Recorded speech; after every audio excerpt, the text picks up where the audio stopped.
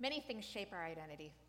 Some of those influences are beyond our control, such as our race, our sex, the circumstances of our birth. But other parts of our identity are in our control. They are based on the choices we make and the actions we take. Thus, we're shaped both by the circumstances which thrust themselves into our lives and by how we choose to respond to our circumstances. Identity is also multi-layered. We have our internal identities, how we perceive ourselves, our broadcast identities, what we intentionally present to others, which may vary depending on who we're presenting ourselves to, and our external identities, how other people perceive us, which is colored by their own life experiences and their own learned biases. When human beings meet somebody for the first time, we very quickly make assumptions about their identity. One study showed participants a photograph and asked participants to describe that person. We're going to try that here. So let's take a really quick look at this picture. Now ask yourself, based on what you just saw, do you believe that person is trustworthy or not? Likable or not? In this study, the viewers formed remarkably consistent impressions after seeing the image for only 1/10 of a second. You guys had a whole second there. But after 1/10 of a second, people make assumptions about what they see.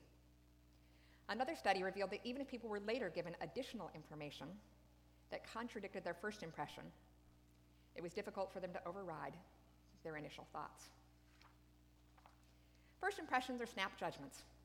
When you meet someone for the first time, you do a quick tally of all the ways that person is either like you or not like you. Is like the people you know and trust, or is different than the people you know and trust?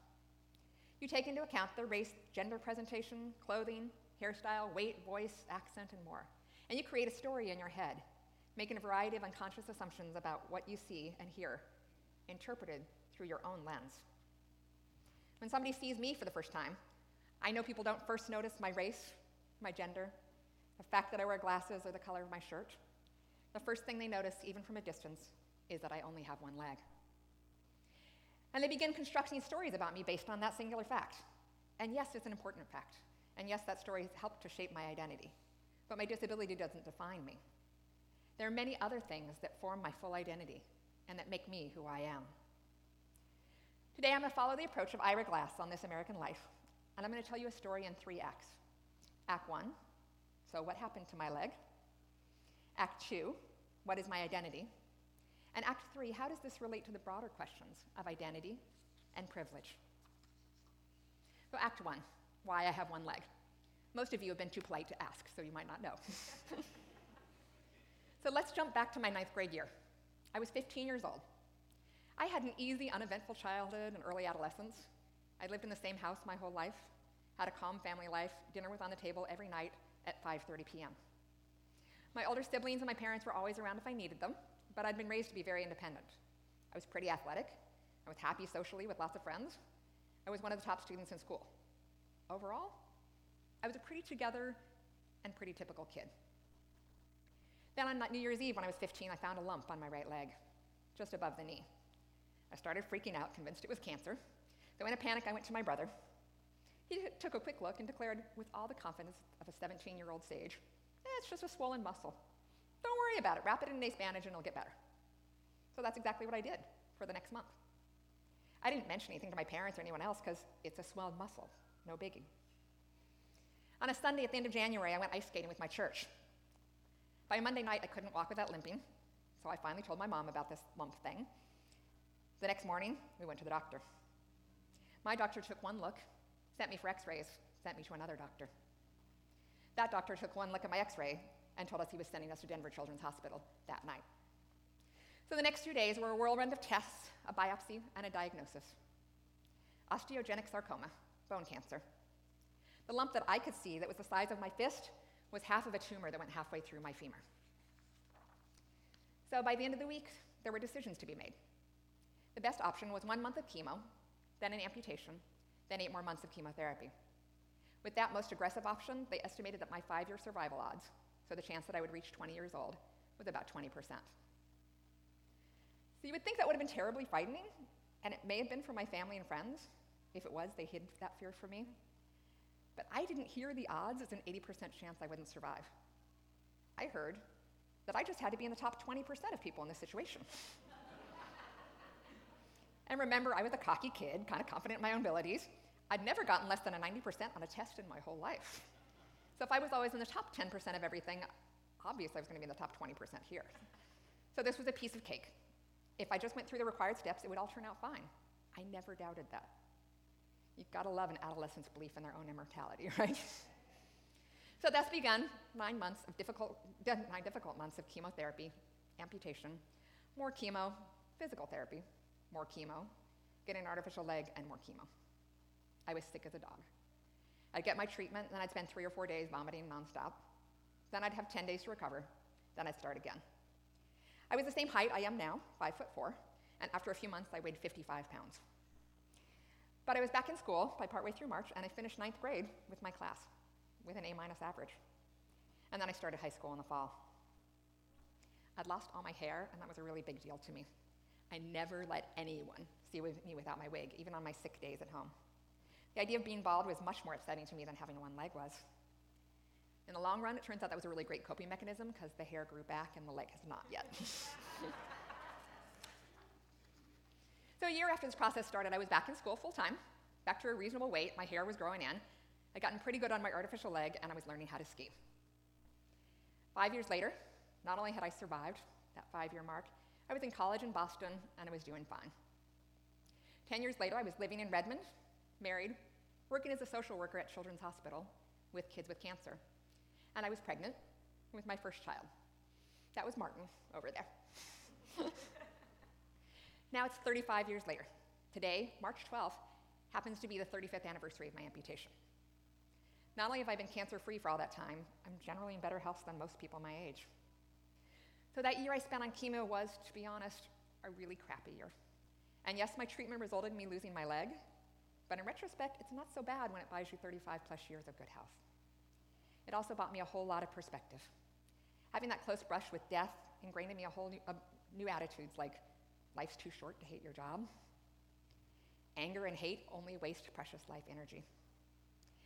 And today I was listening to a podcast featuring our own Paul David. Paul was interviewed on a podcast called Death the Podcast. And at the beginning of the podcast, the interviewer said that the reason she hosts this podcast is she says, ultimately, if we are more open to exploring death, we create greater potential to experiencing life.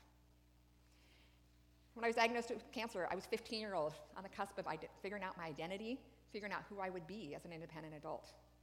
So losing my leg at that developmental point obviously had a big impact on shaping my identity. And yet, the fact that I'm a cancer survivor and an amputee is old news for me. There's so many other things that matter to me at least as much. So let's move on to Act 2. What is my identity? So when we look at the question of identity, many times we're asked to simplify things down to one label, like checking boxes on a form. The problem is that those labels are defined through the lens of our dominant culture, which makes a whole lot of assumptions in what options they offer. One of my favorite assumptions about true legs now, I'm discovering that my son is in kindergarten. There's a lot of math problems for kindergartners that are all about, if there are 5 people in the room, how many legs are there in the room? It's a different answer in my family than it might be in yours. Those assumptions shape the world around us. So on a form, choosing which box to mark isn't as straightforward as it seems. So the question, what is your gender, is almost always followed by 2 boxes. The answer is not that simple, as my transgender son can tell you. Race is not simple. A Chinese American man told me how picking just one box meant choosing one race over another and denying part of his ancestry. And checking that box that said other didn't feel satisfying either. How about religion? There's several of you that I see here at church every Sunday. But I'm guessing many of you are stymied when asked whether you're religious or asked whether you believe in a supreme being. I imagine most Unitarians want to write in, it's complicated. So when I see a form asking if I'm disabled, I have an internal debate about my answer. First, it's the word. Most disability rights advocates do recommend using the word disability. I personally don't like it, because disabled implies that I'm not able to do things. I can do almost anything. I can ski, ice skate, rollerblade. I can carry a kid. I can move furniture. I can't run, so I'm not going to keep up with Paul anytime soon on the trail. And I can't do ballroom dance or tap dance, anything that has that kind of, step, ball, change. But, but I don't feel disabled. If I have to pick one word for myself, I usually say I have one leg, or I use crutches. If I need to meet a stranger in a Starbucks, all I have to do is say, I'm the one with one leg, and I know they'll find me. If I had to choose a label, I like handicapped, because in sports you give a handicap to the really talented person so the other people have a chance to keep up.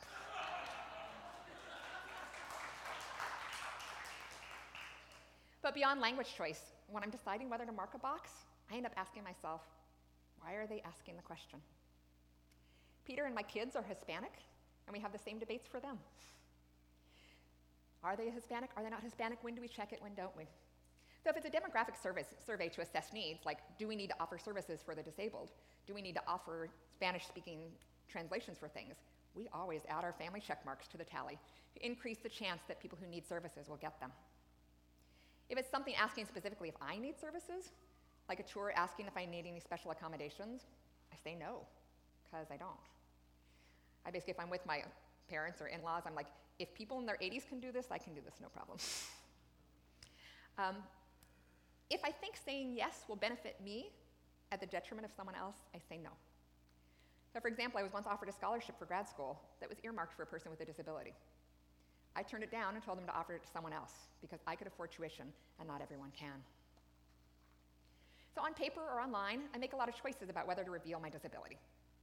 In person, and how to present myself to the world, I also make choices. I could wear an artificial leg. I did most of the time, back in high school and college. It made people more comfortable. Even if they knew it was an artificial leg, it was somehow easier for them to pretend that I was normal. But my artificial leg was uncomfortable to wear, and it slowed me down. So I stopped wearing it. I decided it was more important to me to be able to move easily in the world than it is to worry about how I look to others. Yeah, modern artificial legs are better. Maybe someday I'll wear one. But for now, I don't want it. I don't need it. It's partially about mobility and convenience, but it's also about identity. This is who I am. Wearing a prosthesis feels like trying to hide that. But having one leg makes it hard for me to be invisible. People remember me. I often have strangers say things like, hey, your kid goes to Lakeview, right? There were 100 other new kindergartners this year, and 2 days into the school year at PCC, I'm getting recognized. So I know that I'm visible, and because my handicap is visible, whenever I move through the world, I represent disabled people. Anyone who's a part of a marginalized population in a dominant culture, we end up being the representatives and have to be aware of that. I'm often asked to answer questions, or speak, or write about how to better serve people with disabilities. And I do, but I'm always very careful to say that I can only speak to my experience. And other people with disabilities can have very different experiences and very different perspectives. So my nature is to be extremely independent and not ask anyone for help anytime. Remember, I was raised in Wyoming by a military family. We're tough stock. So I have to figure out when to ask for help, or more importantly, sometimes when to accept help that is offered. So whenever anyone opens a door for me or gives me a seat on the bus, I say yes, and I say thank you. I don't need it, but I want them to have a positive experience, because the next time they see a person with a disability, I want them to offer their assistance. When I pull my car into a parking lot, I decide whether or not to use the handicap spaces. Years ago, I used to avoid them because I don't need them. I can walk for miles, right? But disability rights advocates encouraged me to rethink that. They said if every time people pull into a parking lot, they see lots of empty handicap spaces, then it's really tempting for them to use those spaces because they say, no one else is parking there. So if instead they see me getting out of my car on one leg and crutches, they think, wow, I'm glad I didn't park there because she really needed that. So I never take the last handicap space because I know someone will come along who needs it worse than I do. But if there are several spaces, I always take one. So even after 35 years as an amputee, I'm still sorting through identity questions and about whether I view myself as disabled. Do I define myself in that way? But honestly, most of the time when I think about my identity, again, this is old news. So I don't really focus on that or on one label because so many others apply. There's so many things that make me, me. In the video we watched at the start of the service, all the participants were put in a box based on their identity. And all they could see was what made them different from the other boxes. But then as the host listed other identities, people began stepping forward. and seeing all the things that they have in common. What makes me different from you is that I only have one leg. That's the first box you might put me into. But there are many other things that define me. Some of these I may have in common with many of you. I want you to think about whether you'd step out of your two-legged box and join me in any of these boxes. I am a cancer survivor. I'm heterosexual, cisgender woman. I'm married, and I have been married to one man for more than half my life. I'm a pacifist. I'm a bleeding heart, far-left liberal. I'm a skier, a swimmer, a dancer, and I love long walks. I'm a movie buff, a musical theater fan who sings Broadway show tunes in the shower, as does everyone else in my family, and an avid reader. I grew up Methodist, now I'm UU. I'm a social worker, a doula, a health educator, a parent educator, a kids science teacher, and an author. I live in Kirkland, and I'm a Pacific Northwest person now. I start every day with a cup of tea and enjoy a glass of wine with dinner. And the most important identity to me is that I am a mom. Parenting Martin and Izzy and Ben is the most important thing that I do, and the one I try hardest to get right. And that parenting identity has led me to my current career. I work as a parent educator for Bellevue College. I teach parents about everything related to parenting, from potty training to early literacy to emotional development. Why do I think it's so important to get things right in those early years? I want you to think back to the sermon last week if you were here. Last week, Mike Lissagore shared a snippet from his childhood. He said, "We moved several times. My dad was always losing his job or losing his temper. My oldest sister was always running away from home." Mike talked about how the fear and despair shaped much of his early life and how hard it was for him to find a path back to hope. I had the opposite experience. I had a childhood that taught me the world is a safe place filled with good people. I grew up trusting that things would always turn out okay in the end. So cancer at 15 didn't scare me because I had the privilege of a happy childhood. In his book, Secrets of Happy Families, Mike Filer says, when faced with a challenge, happy families, like happy people, just add a new chapter to their life. Add a new chapter to their life story that shows them overcoming the hardship. That was certainly my experience. My goal with the families I work with is to help them build that same resilience. I want children to hear messages like Molly Lou Mellon heard from her grandma. Believe in yourself, and the world will believe in you too. So it's time for Act 3. How does my experience relate to the broader questions of identity, privilege, and intersectionality? At the beginning, I said, many things shape our identity. Some are based on choices we take and actions we take, but many influences are beyond our control. For me, that included childhood cancer. But for all of us, that includes our race, our biological sex, and more. And that's why we need to talk about privilege and intersectionality. So what is privilege? Yesterday on our Northlake Facebook page, Judith Shattuck posted a fabulous video about white privilege, and I encourage you to watch that. I'm just going to summarize briefly here about privilege. If we acknowledge that African Americans in the United States experience more discrimination or oppression than Caucasian Americans, that also says that white people have privilege compared to black people. So let's look at a few categories. This is how most Americans would fill in the chart for what groups are more likely to experience privilege and which are more likely to experience oppression. So what is intersectionality? Well, we all have multiple identities, and we're all members of more than one community at the same time. When we add those all together, they compound. For example, a black lesbian experiences racism and sexism and homophobia. The oppression compounds. She has fewer opportunities and faces more challenges than a white lesbian, or a black man, or a gay white man. So for me, I can honestly say that my disability hasn't been a big obstacle to me. But I have to acknowledge that much of that is due to privilege. When most of the other cards in the deck were stacked in my favor, it's easier to ignore the disability card. For example, 40% of people with disabilities report experiencing discrimination in the workplace.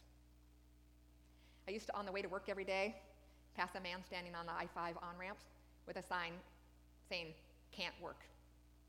He was an amputee. Right? I'm like, I'm on my way to work. But I understand there may be more to his story than I know from watching him. My disability has never limited my ability to get a job, do a job, or keep a job. It helps that I'm well educated. I have the privilege of an educated family that helped me do well in school. So I got a full ride scholarship to college. And then I went on to grad school because my husband's income could support our family. Part of it's the education. Part of my job success is also because I'm white, straight, and cisgender. If I was any other category, it might not be so easy. I've also chosen female-dominated fields, so my gender has never been an issue. I have been, overall, blessed to live an easy life.